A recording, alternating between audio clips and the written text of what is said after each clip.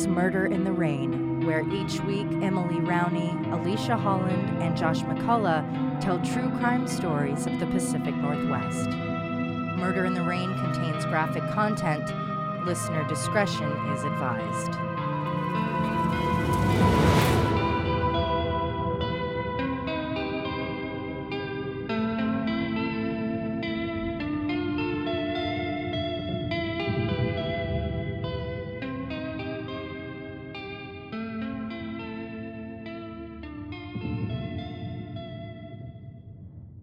In recent episodes, we've had Josh talk about the killing of Cassie Joe Stoddard and his Scream-inspired Patreon mini, then Emily's stories of catfishing gone wrong in our episode Plenty of Catfish.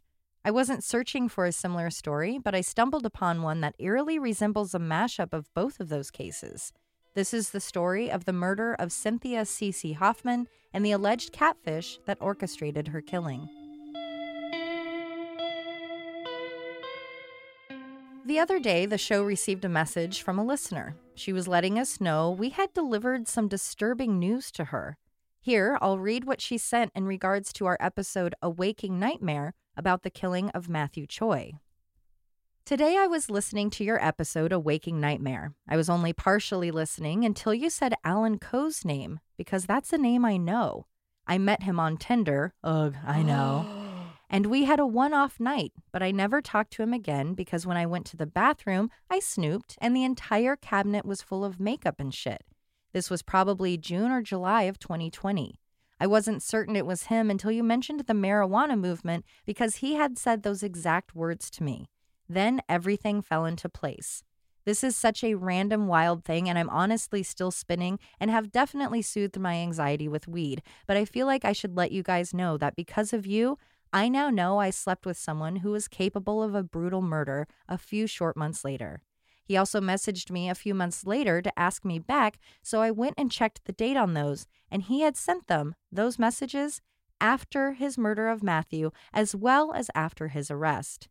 I wish I could explain the feeling I had when I found out. The horror and anxiety were next level. My brain basically melted, LOL.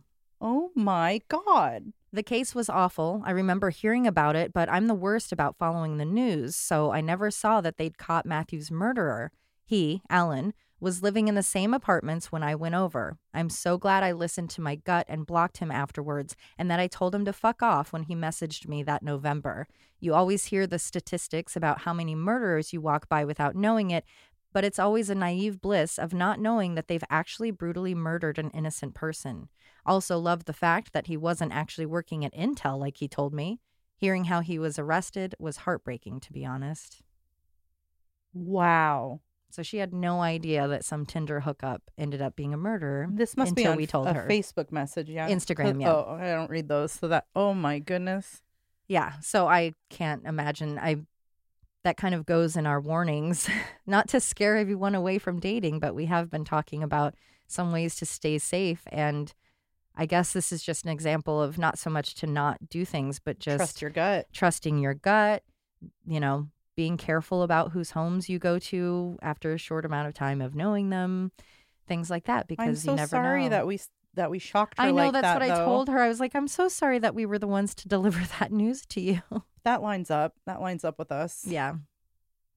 So besides all of our warnings about online dating, you can add the fear of finding out you've hooked up with a killer or future killer to the possibilities dating brings. Thanks again for sharing your story. We're glad you got home safe and appreciate the warning for others. When talking about catfish, we usually think of the type of people we see on the TV show of the same name. Someone uses a picture of someone else, usually a model, and starts a romantic relationship with an unsuspecting victim. Sometimes the deception is based in self-esteem. Sometimes there are more iniquitous purposes for the engagement, like what we've seen in the new documentary, The Tinder Swindler. Lure the mark in, get them to care about you, tell them to send you money for rent, kids, whatever, and keep stringing them along. But as we've talked about in Emily's episode, the catfishing can turn into blackmail via sextortion. In 2021, the FBI reported a rise in the crime with $8 million in reported losses. And that's only what's reported. Imagine the probable thousands of people who have paid, like my friend who was tangled up in a sextortion plot. a small amount, maybe only $100 or so, and they were too embarrassed to report it. But that could also go for millionaires. The murders committed by online boyfriends isn't the only kind of violence that can come from the internet, especially when teenagers are allowed to roam free in lawless, anonymous cyberspace.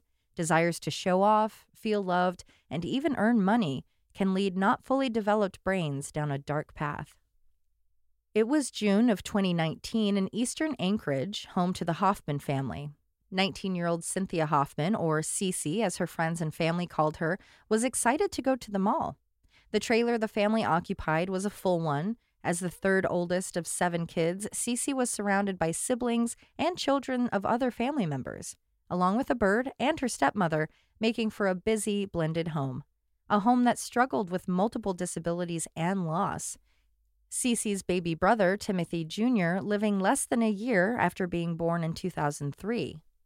Graduating in 2018, Cece was attending an ACE-ACT program. Academics didn't come easily for her as she struggled with a learning disability, leaving her with the cognitive abilities of a 12-year-old.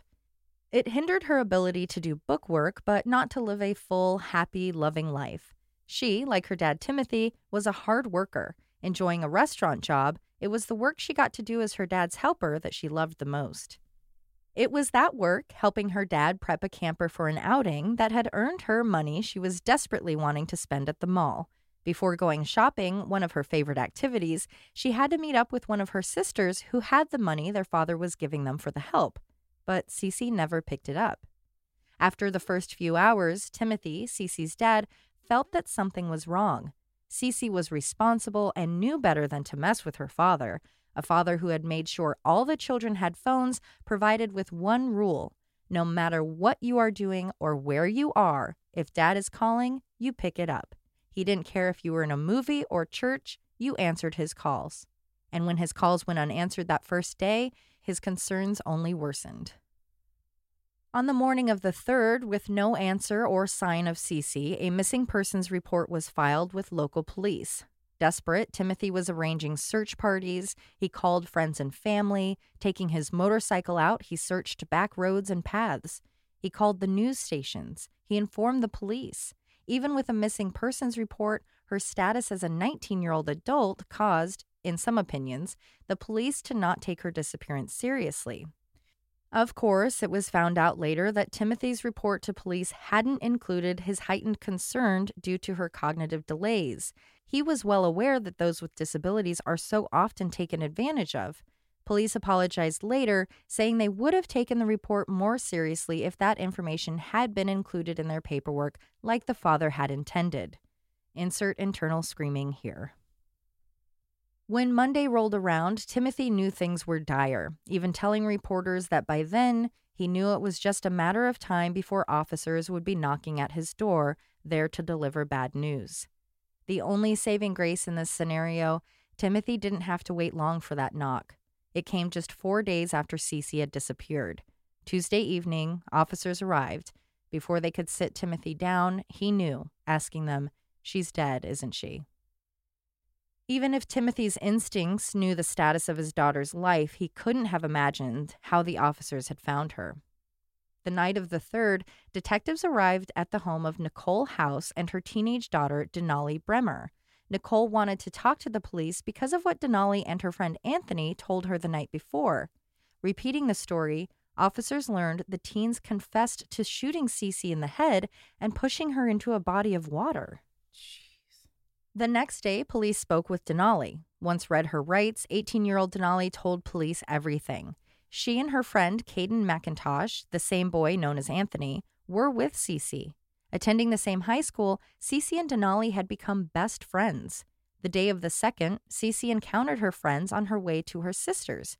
After she got in their car, they drove out to an area known as the Valley, where they hung out, smoking pot before deciding to start a 35-mile drive south to Anchorage. About 10 miles into their journey, the group stopped in Chujiak to view the 200-foot Thunderbird Falls. The trail was an easy one, only a mile long and less than a 100-foot gain.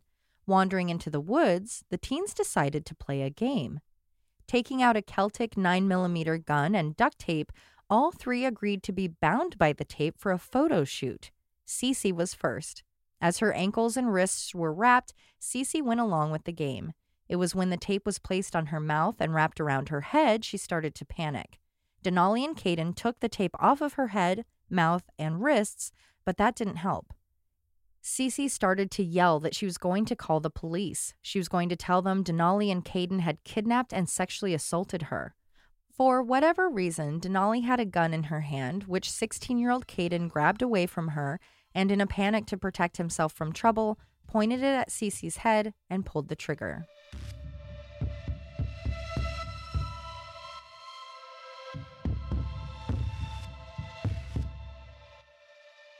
With Cece lying on the ground, there was still a concern she could be calling the police, so he pushed her body into the water.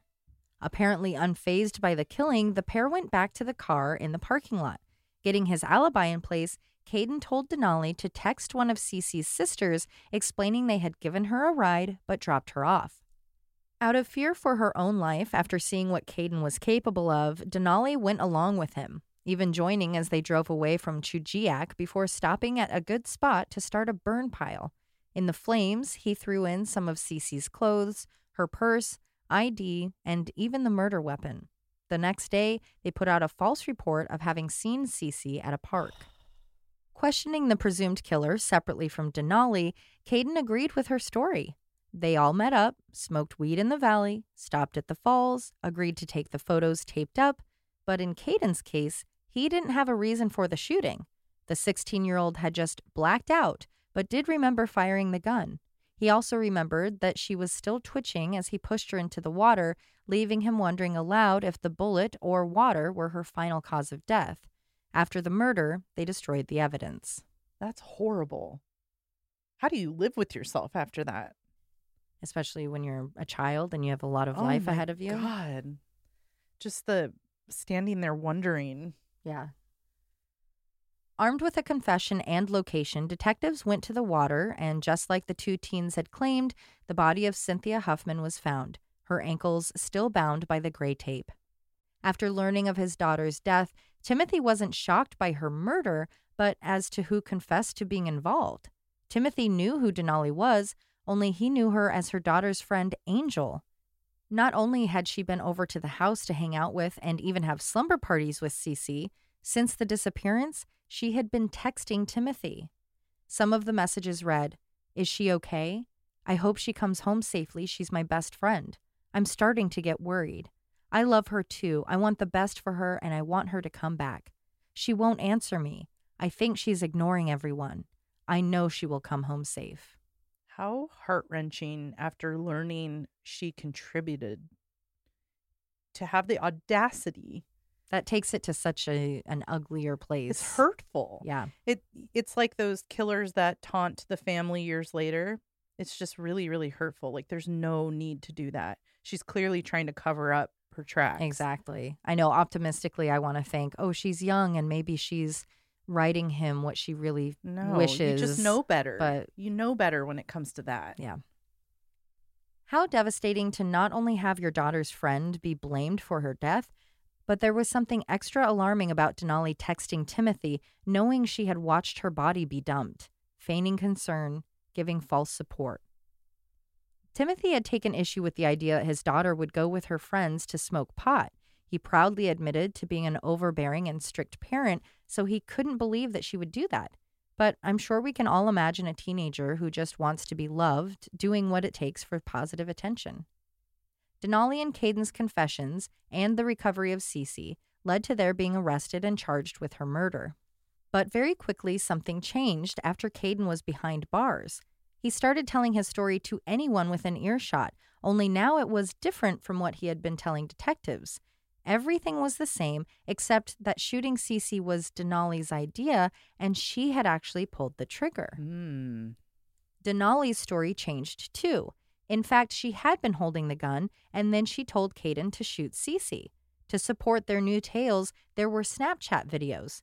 Denali had sent the videos to a friend who turned them over to police. In the first, Denali repeats the story she started with. Everyone panicked, she was scared for her life, Caden killed Cece. In the second video, Caden is in the background. Denali is talking to the camera, saying, "I just want to thank everyone that's been there for me my whole life and these past few years and everything. I fucked up. I know I did. If I could take back what I've done, I can't. I'm sorry, everybody. My family, my friends. I guess you will hear from me when you hear from me, but I won't be back for a long time. I'm sorry. I didn't mean to do it. I didn't mean to do it." Showing Denali the video that appeared to be a confession, she spilled. Taking Cece into the woods had actually been planned.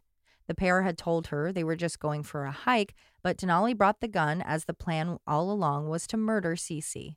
Once in the moment, Denali freaked out and gave the gun to Caden, asking him to finish the job she couldn't. Just a week after going missing, Cece's body had been recovered, her murderers were arrested, and confessions were made. The following Sunday, a third teenager was arrested. This time it was Caleb Leyland, a 19-year-old. While Denali and Caden had been friends for about 6 months, the relationship with Caleb was more unclear, except that it was newer. Caleb wasn't part of the shooting, but he had provided Denali and Caden with a vehicle, knowing what their plan was with Cece.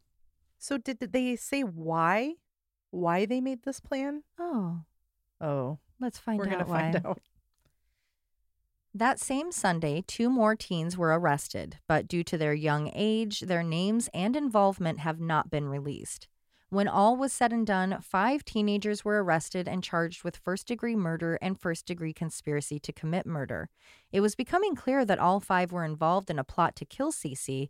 It just wasn't clear why. Enter Darren Schillmiller.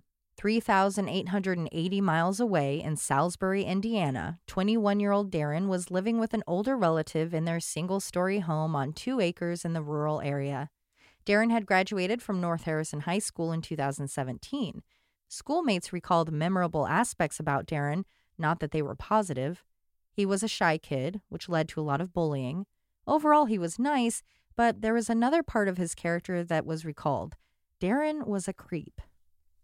As a school-aged boy, he would hound female friends and classmates for pictures of them in bikinis. Ew. Those requests rebuffed, he would go so far as to make fake profiles on social media in an effort to obtain photos. Do you not know how to use Google, sir? There must be something about the Knowing personal who it is? connection. Ugh, Yeah. yuck. If that's yuck. Oh, boy. As Darren got older, the rumors of his proclivities were a well-known secret in his small farming town. Out of school, he would message friends that now had babies of their own and ask for pictures of the children. Ew. Again, he would use those fake profiles to try to lure unsuspecting friends. Manipulating emotions, he would sometimes message an acquaintance that he desperately needed to tell them a secret. Once the conversation was engaged, he would then say that he wouldn't talk until he got pictures of the person's baby getting a diaper change, including photos of the used diaper. I am so disturbed right now. Did they say if anyone fell for that to hear his secret? It sounds like people didn't. I certainly hope not. I cannot say for sure, but I can say I didn't see any report of people following through. Oh my God, that is that so it was more horrible. so like, oh, Darren. Oh my God. As shocking as all of that was, the community attributed Darren's behavior to naivete or perhaps him just being a little slow, as they said. Dismissing what were clearly gigantic bright red flags, no one informed the police, so his behaviors continued. The offensive profiles were simply blocked by the women he was harassing. That's just disrespectful to people who are slow.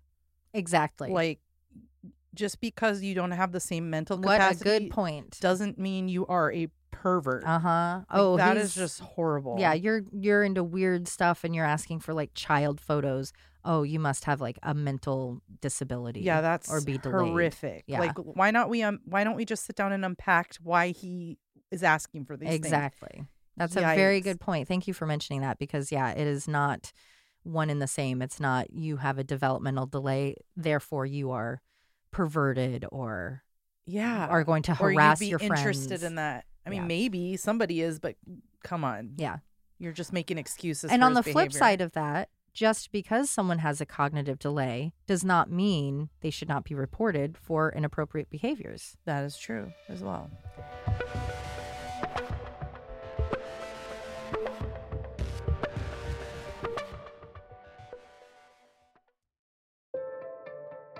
Leash, I'm in a real pickle. Oh no, what's up? Well, now that I've cut caffeine from my life, I'm wanting to try new coffees, but I'm specifically looking for something with small batch roasting, that's woman-owned, and has a paranormal theme. Wow, that is incredibly specific. But you won't believe this. I know of a coffee that fits all of those needs and is owned by Portlanders. It's Sinister Coffee and Creamery. Coffee and Creamery? That's right. Throughout the year, the ladies at Sinister Coffee and Creamery work to make creative, spooky, and delicious coffee. And from April to November, they make small batch, rolled, and Philadelphia-style ice cream, which they serve at the PSU Farmers Market every Saturday. I love this decaf coffee. Its flavor is so robust, it's hard to believe it was decaf. Not only do I love the taste, but the adorable Ouija planchette-inspired packaging and clever names like Premonition, Apparition, and Relic. So mark your calendars for the PSU Farmers Market in April, where we just might show up to scoop. To get your hands on their delicious coffee, you can follow them on IG at SinisterCNC and visit sinistercoffeeandcreamery.com. When you order, use code MIR10 for 10% off. That's sinistercoffeeandcreamery.com with code MIR10 for 10% off.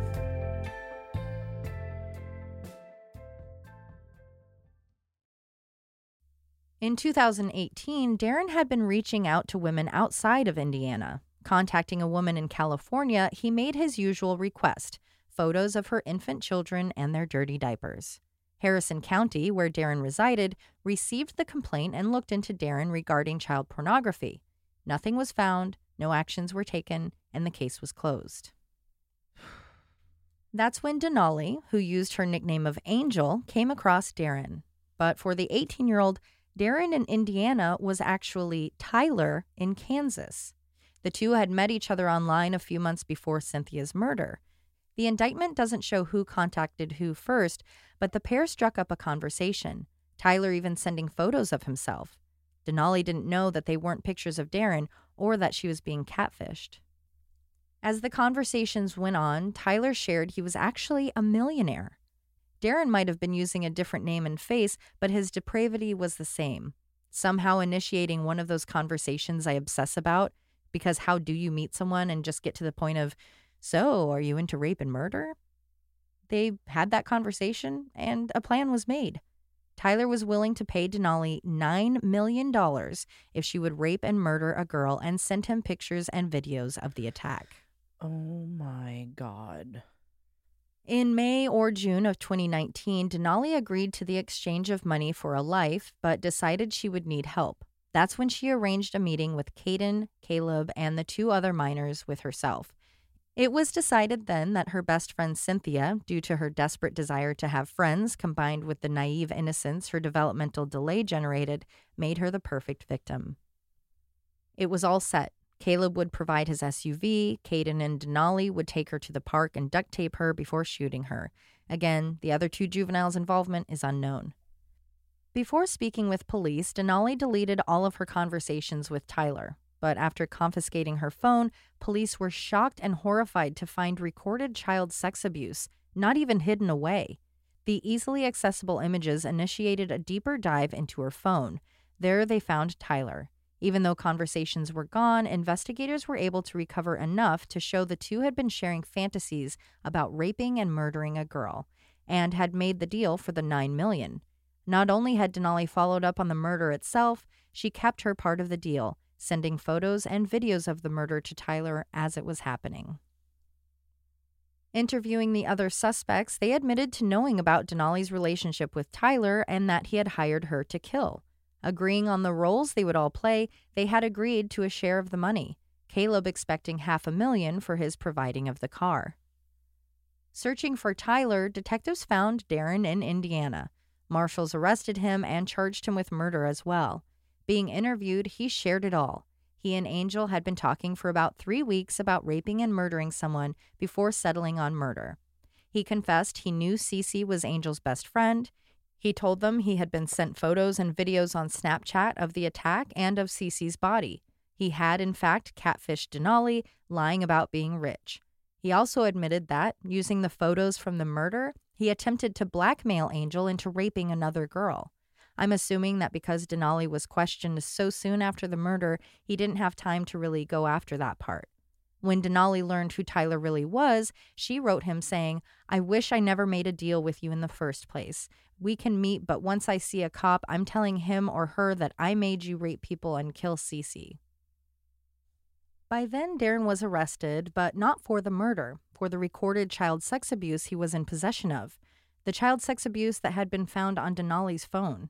What officers had found was photos and videos of Denali engaging in sexual behaviors with an 8, 9, and 15-year-old. Images she then sent to Tyler. By the time all of the pieces were put together, the charges for the 6 parties involved were staggering. 4 counts of tampering with physical evidence for Caden after he burned Cece's belongings. Denali facing 1 count of the same. Darren and Denali, a charge of solicitation to commit murder. Darren for the payout, Denali for the gathering of her friends. 2 counts of murder in the 2nd degree for all 6 defendants, along with conspiracy to commit murder in the 1st degree and 1st-degree murder and federal recorded child sex abuse charges. That last one alone could earn them 80 years. Indicted by a grand jury, it was time for the defendants to appear in court. Timothy, Cece's father, has never missed a moment. He wants to be there to get the justice his daughter deserved. He had been an overprotective parent, but even that hadn't been enough to keep his daughter safe. So now he has to make sure her killers know what they have taken from him. When messages between Angel and Tyler came out, some showed Angel talking about going out to buy pot to make sure Cece was high first. That way she wouldn't fight back during the attack. Even if Timothy was wrong and Cece had cracked under the peer pressure, getting her high wasn't something fun for friends to do. It was to make her murder easier on them. In her first court appearance, an emotionless Denali confessed to knowing what she did was wrong. In August 2019, Darren pled not guilty to the recorded child sex abuse and murder charges. His plea is the only one currently available. As the other defendants await trial, we can only assume that means they pled not guilty. There have been bumps in trial dates due to COVID and delay of discovery. While this isn't unsolved, we don't have closure or answers. All statements regarding self-incrimination were in police documents from interviews with suspects, so this case is in a bit of a limbo. It seems pretty obvious, given the evidence and conversations that have been made public, that they have the right people behind bars. But these remain allegations, and those named are innocent until proven guilty. Once a trial, or I would guess maybe a plea deal, takes place, we will update you.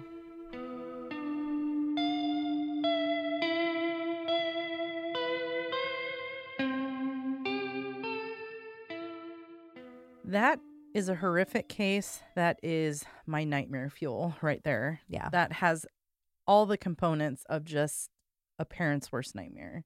Across the board. It's so sad, so chilling, and it makes you feel hopeless that these kids can change how they think.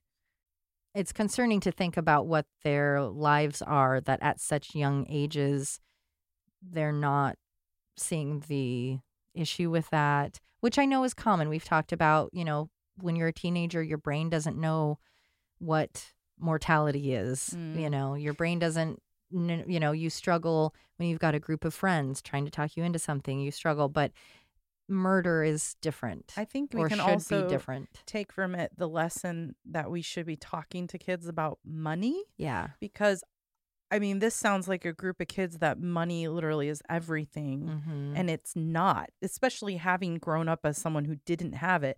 I had just as happy of a childhood. Mm-hmm. I don't think it's that important. Yes, having a certain amount makes life a little easier. But to think you'd be willing to do that. And you could attribute that possibly, given their age and that this was just a couple years ago. I'm curious what level social media had on that. If you're just a kid and maybe a less glamorous part of Alaska, influencers, you're seeing people just hop on their boats and hop on their planes. To say? We're not going to know till somebody's doing studies on that. Mm-hmm. And then you have someone go, "Oh, I'll give you $9 million," and that's a huge amount of money. That's a life-changing amount of money. Yeah. So I can understand the desire to be like, okay, how can I get that money? Right. But the thought that you could put someone who was your best friend, their life, yeah, for that. Yeah. In such a horrific way. Yeah. and to be comfortable talking to other people about doing it. Like to find a group of friends. There's something wrong there. Yeah. And I think that shows her naivete as well, that she would think she happened to come across a millionaire, that she would actually get that money, that she wasn't being duped, that she Living didn't in La La Land. Yeah, that she didn't go out of her way to somehow confirm that, even at 18, to say, somehow can we verify who you are if you're really into that. Not that you should be taking money to kill people, but it makes me wonder about what she's dealing with in her mind. Exactly. Like, I'd be interested to see what a psychologist can pull out of there. Yeah. So it's awful because, Denali is a victim of Darren, but she's also the one that killed her best friend. And then she victimized these other kids by getting them involved, but he's the one that pulled the trigger and they're the ones that provided the thing. So it was a group effort here. It's an interesting, you can place as much victimization on someone as it's like domino them being effect. A predator. Yeah. They're all victims in some way, I would imagine. Speaking of, thank you for being open to changing your terminology. I always am. This is a big deal for me, as you know, so I thought it was a good time to talk about it a little bit. Yeah, so I had said earlier in the episode, I had said child pornography, and you had stopped me, which was great because even as I was writing it yesterday, I was like, oh, why do we call it that? Because feels weird. Yeah, for me, the idea of that being lumped in with pornography, it's like pornography is adult entertainment. It is, and then pornography, the term actually means consensual sexual acts that are recorded and distributed. It implies consent, and we know children can't consent. Yeah, so if it's in the word, it's like, no. So there's like a movement to change how we talk about it, and you can go on interpol.int and you can actually look up terminology and what's appropriate. Oh, that's great. And it's really important with child victims because the abusers are the ones saying kiddie porn and child porn. So the more that other people are perpetuating it, it causes a problem. So I have a couple of terms. So child pornography is called child sexual abuse. So you could say images or videos of.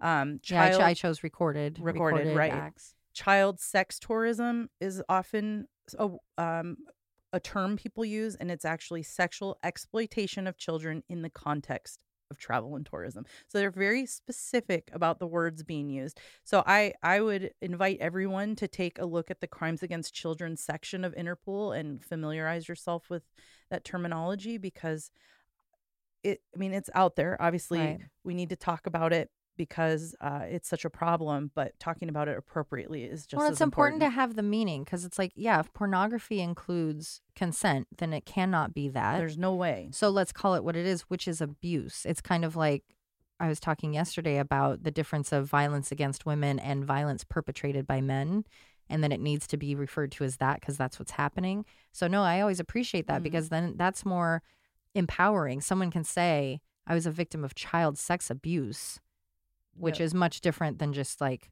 oh, there was child pornography. And plus, I think there's an element of maybe being numb to that because we hear about pornography in every way. It's common. And this, like I said, it's only in the past couple of years that people are really trying hard to change the terminology. But it's too easy to dismiss when you use kiddie porn. It's a sweet way to call something totally nasty. Also, child prostitution isn't correct either. It's exploitation of children for prostitution. So there are lots of terminology changes, but it's something that really, really bothers me, especially in the true crime community. Like we should be the ones leading making the way. an effort and using the right terminology. So I appreciate us stopping to talk about that. Absolutely. And that's interesting too with that last one because then we're always making the effort to not say prostitute. We're saying sex worker. But again, knowing what everything means, obviously that is for the purpose of prostitution. Yes. So prostitution is the term. There's no prostitute. It's a sex worker. But it's important because when you're reading legal documents, you're going to see the appropriate terminology. And they legally cannot talk about things like child pornography. That's not a thing. Well, thank you for educating all of us. It's always appreciated. Get to them bloopers, Josh.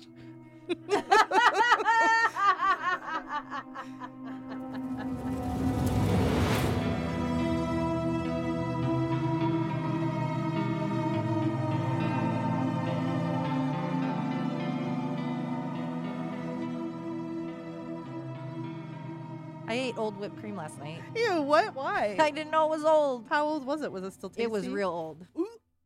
Oof. Whipped cream. Holds up visually. The end. That's their Otherwise- new ad of the year. You got 5-year-old whipped cream, it's still gonna look good. Looks good It's even not when it gonna ain't. taste good. Microwave. Sometimes there are more. Oh, I tried a new word today and it's a big one. Iniquitous. I'm sorry, that was so funny. We need to make Oh you my a God. t-shirt. I decided to try a new word today, and it's a doozy. I need help. Excuse me. The group stopped at Chujiak to view the 200-foot Thunderbird. Damn. That's the word you get. Thunderbird. Once a trial, or I would guess a plea deal, Play dials from the style. and those named are innocent until proven guilty. Can you cut that together? Murder in the Rain is a Cascade Media production, written and hosted by Emily Rowney, Alicia Holland, and Josh McCullough, edited by Josh McCullough. You can always contact us at murderintherain@gmail.com or through our website, murderintherain.com. If you just can't get enough of Murder in the Rain, for as little as $5 a month, you'll have exclusive access to bonus episodes at patreon.com. You can find us on all of the socials, and for more true crime, follow at @M_Murder in the Rain on TikTok, and you can also listen to Alicia and Josh on their other show, Always Be My Sisters. And suck my balls.